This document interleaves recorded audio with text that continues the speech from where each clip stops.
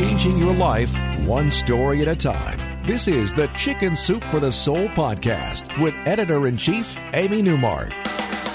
Hey, it's Amy Newmark, and it's Friend Friday on the Chicken Soup for the Soul podcast. Today, we're welcoming a new member of the Chicken Soup for the Soul family, Kathy Bissell. Her work on behalf of abandoned pets is featured on our Saturday morning television show, Chicken Soup for the Soul's Hidden Heroes. And Kathy is indeed a hidden hero because of the work that she does for dogs and cats and other pets. And today we're going to shed some light on her foundation, the Bissell Pet Foundation, and everything that it does to help rescue, rehabilitate, and eventually rehome dogs, cats, and other pets. So, Kathy, welcome to the Chicken Soup for the Soul podcast. Thank you, Amy. I'm glad to be a part of it.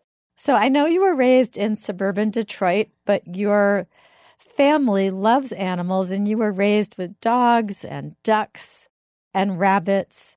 And I know that many of our listeners are trying to figure out what they're passionate about and what they can do to bring purpose into their lives. You have a story about how you came to be so involved in the world of rescuing animals. Can you share it with us? Sure. It's kind of an interesting story, and it happened in my later years. And so I grew up with animals. I've always loved animals. We've always had dogs, and we did have ducks and bunnies and, all sorts of animals in our home. But I never went to a shelter. I love dogs. I was always afraid to enter the shelter for fear I would, come to tears seeing these animals in cages and bad, environments. And I just couldn't do it as a child. And it wasn't until later in my life that Hurricane Katrina happened. And I thought, I really need to try and help our local shelter. I need to go there. I need to meet the people. Maybe I had a hobby of taking pictures, and I love that. So photography, I decided I'd go take some pictures of the pets that came into the shelters. Well, then I realized I needed to start raising money and helping the shelter. And it wasn't as bad as I thought. I was like, there's so many wonderful animals. They seem happy. We have a really good shelter. So I, started frequenting it. And then as I traveled around the country, I would frequent shelters. I decided I'm going to go see what these pets look like. And they kept asking me, how can you help us raise money? All the shelters, because I have a company behind me. Maybe we could take a little bit of your company's money. And really, it was racking my brain to figure out a way that I could leverage our company to help animals. And it worked. And here we are today. I started a foundation, and we're able to help so many shelters and rescues. I'm over my fear. I'm in the shelters all the time. I'm wanting to bring every pet home, every pet I see. There are some beautiful, beautiful pets looking for a home. So it's been a game changer for me. I understand your feelings because I remember going on a big tour of shelters a few years ago on behalf of Chicken Soup for the Soul. We were giving away a lot of our pet food to shelters out west. And the first time I walked into a shelter, I just started crying because it was so sad to see those beautiful animals peering out through those cages. And of course, that's not where they belong. They belong, on the forbidden couch or nestled in bed with you at night, but that's where they belong. So I know you have some rescues of your own. Tell us about your own rescued pets that you adopted from shelters. So I really didn't start adopting until 2007. So when you think about it, it's only been 11 years. And the first pet that I adopted just happened to be at one of my events and met my dogs and was so good. And he was so beautiful and so regal. And he was 6 years old. He was given up because somebody got a puppy and they didn't want an older dog at 6, if you can imagine. And I was so upset about it. I wanted the world to know that adoption is the best thing. He was so amazing, well-behaved. Everything about him was great. Why would you give up this pet? So he was my first dog. And then I brought in a cat, and I brought in a couple other dogs. I'm allergic to cats, so when they find me, I figure they have to stay with me. I don't have a cat right now, but my son does. But every pet I brought in has been remarkable. And some need some training, and that's fine too. So I have one right now he's 4. I got him when he was 4 months, and he was a terror. And I kept him because I figured he might not make it in the system. He really needs somebody to work with him and give him love and attention. And everybody that comes to my house, he's got the cutest personality. They all want to adopt him. And I have to say, he's not for adoption. He's mine. So there's so many great pets. I also have another pet that I got from a home, given up also around 6 years old. And the people said that, she was obnoxious. Well, they never walked her. They walked her on a leash instead of letting her run and stretch her legs. She's a lab, but she's a lab that loves to run. And so I make sure that my dogs are treated like dogs and get to be dogs and go on long, great walks. I know that you do something that we always ask people to do, which is you adopt black dogs, especially large black dogs, because they're the ones that tend to get left behind in the shelters where they face a pretty terrible fate if nobody takes them home. Yes, it is really sad. They don't show well in the shelter because they're dark, and they look scary because maybe their teeth are white, but they're phenomenal. And so I do adopt black. So recently, actually, I adopted 2 senior dogs that aren't black. I adopted a red dog who was found wandering, quite thin, food aggressive, really sweet, and a golden dog. So I've changed habits, but they are seniors, and that's wonderful. Oh, I totally agree. I don't even know if you know, but in our dog books that we publish every year and a half or so, we have so many stories about people adopting large black dogs and also adopting senior dogs of all sizes and colors, because we are trying to show people how wonderful senior dogs and black dogs are and entertain them with stories that still put in the back of their minds, hey, when I do go to the shelter, I'm not going to overlook those large black dogs or those senior dogs. So I think it's great. So I wanted to talk about shelters and this amazing thing that you participate in, the Empty the Shelters projects. And I know we featured the North Shore Animal League Empty the Shelter on Hidden Heroes that you did. And I think they adopted out 562 pets in one day, which was incredible. And I know you've sponsored some other ones in New York and in Michigan.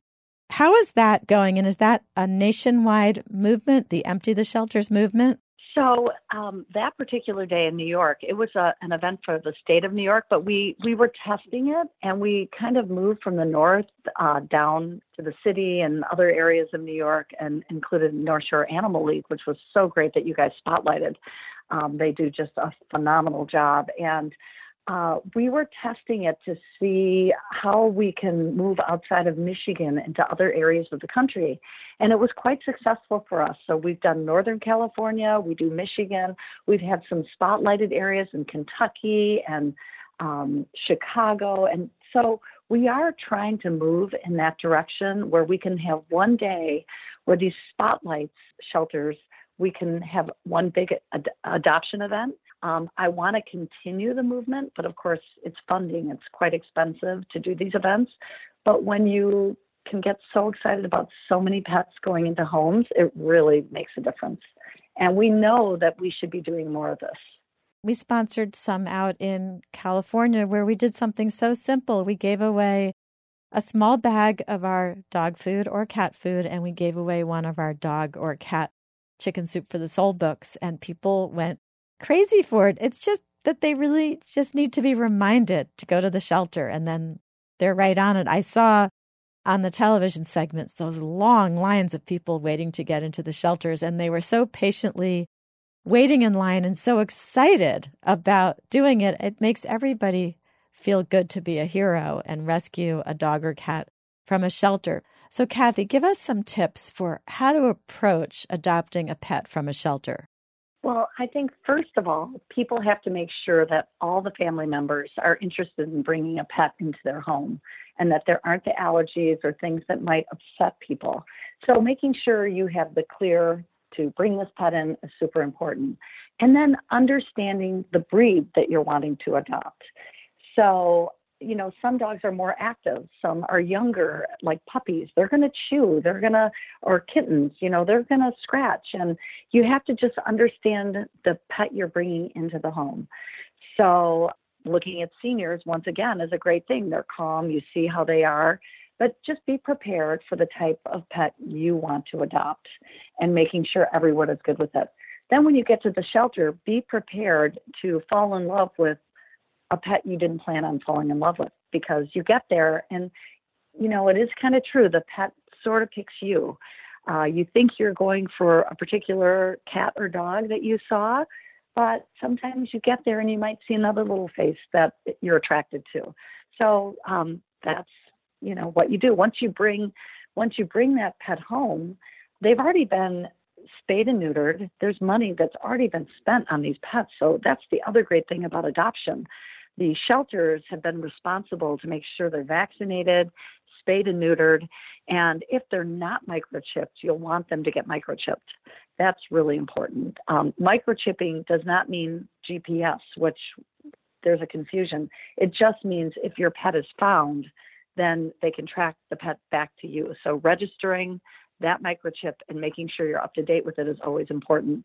And then once that pet's in your home, we always feel like you should allow that pet a chance to get to know you. Don't have a party. Don't have a bunch of people over. They're nervous. You're a new family for them. They want to meet you.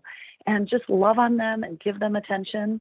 That's really important. And then take them to a vet and let them be seen by a vet, because you want to make sure that you're on a good, regimen of health for that pet. All pets need to see a doctor. So they've been taken care of initially, but make sure you always take care of your pet. And that vet can guide you if you've never adopted before. One of the things that I know happens is a lot of the pets that come from shelters were abandoned or went through some trauma before they got to the shelter. And they have separation anxiety. They're afraid they'll be abandoned again. How do you handle bringing a pet home who's a little nervous? And how do you give your pet that sense of security and deal with those perhaps initial months when the pet is not quite acting him or herself? I think every adopter has to look at their pet and decide what type of pet they adopted. Some are calm, but those that are stressed need to be shown love.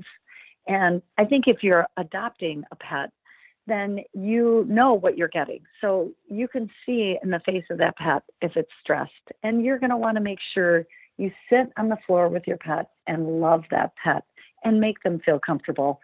And make sure every family member is slowly introduced and just get that pet to feel comfortable. Give it good food, give it treats, chicken soup for the soul. It's important. It's important to take care of that pet and earn the trust, especially of a pet that might be nervous. And we all think we're rescuing those pets when we bring them home. But I think in about 99% of cases, I hear from the humans that their pet really rescued them. And I'm sure you have seen the emotional side of this, the impact on the volunteers who work at the shelters and find their lives transformed, and the impact on the humans who adopted the pets. Tell us what it's like to bring a dog home from the shelter or a cat and then feel that you're the hero and all of a sudden find that your dog or cat has changed your life. Honestly, it is the most wonderful feeling to bring a pet from a shelter to your home. I can't even describe it. I'm mad at myself for not doing this sooner, making this kind of a difference. These pets love you I think they love you more than a pet you might find from someone else. The shelter pets are phenomenal. And it is a great feeling to know you saved a life. And we like to say you actually saved two lives, because you made space at the shelter for another pet to come in when you adopt. So it's a pretty great feeling to change a life and allow that life to change yours. How do people find their local shelter or find one of these Empty the Shelter events? The Empty the Shelter events can be found on BissellPetFoundation.org site. We do it twice a year, mainly in the state of Michigan, but like I said, we're trying to expand into other states. Or they can just, look up their local shelter or rescue organization, just depending on what type of dog or cat they're looking for. Well, I know everybody knows how to use the internet, and they can Google their local animal shelters and figure out what's up in their own communities. Kathy, I want to thank you so much for joining us today and inspiring us to adopt a pet from one of our local shelters. Well, thank you for having me. I love talking about it. It's a passion, and I hope everyone can find their passion. It's never too late. So you can learn more about Kathy's work on behalf of animals if you visit the Bissell Pet Foundation website. It's Bissell with 2 S's and 2 L's, BISSELL, petfoundation.org. Thank you for listening to the Chicken Soup for the Soul podcast today.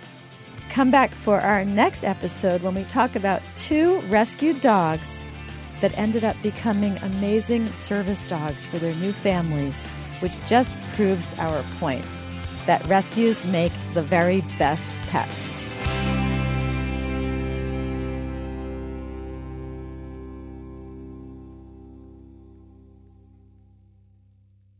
Our bodies come in different shapes and sizes, so doesn't it make sense that our weight loss plans should too? That's the beauty of Noom. They build a personal plan that factors in dietary restrictions, medical issues, and other personal needs so your plan works for you. Noom doesn't restrict or shame when you want to treat yourself. Their flexible program focuses on progress instead of perfection. You don't have to give up carbs or anything. And with their daily lessons, you can learn something new about your food choices every day. After just a few days of using the app, I learned how to recognize cues for overeating and how to choose the right foods to feel full. Stay focused on what's important to you with Noom's psychology and biology-based approach. Sign up for your trial today at Noom.com. That's NOOM.com. And check out Noom's first ever cookbook, The Noom Kitchen, for 100 healthy and delicious recipes to promote better living. Available to buy now wherever books are sold.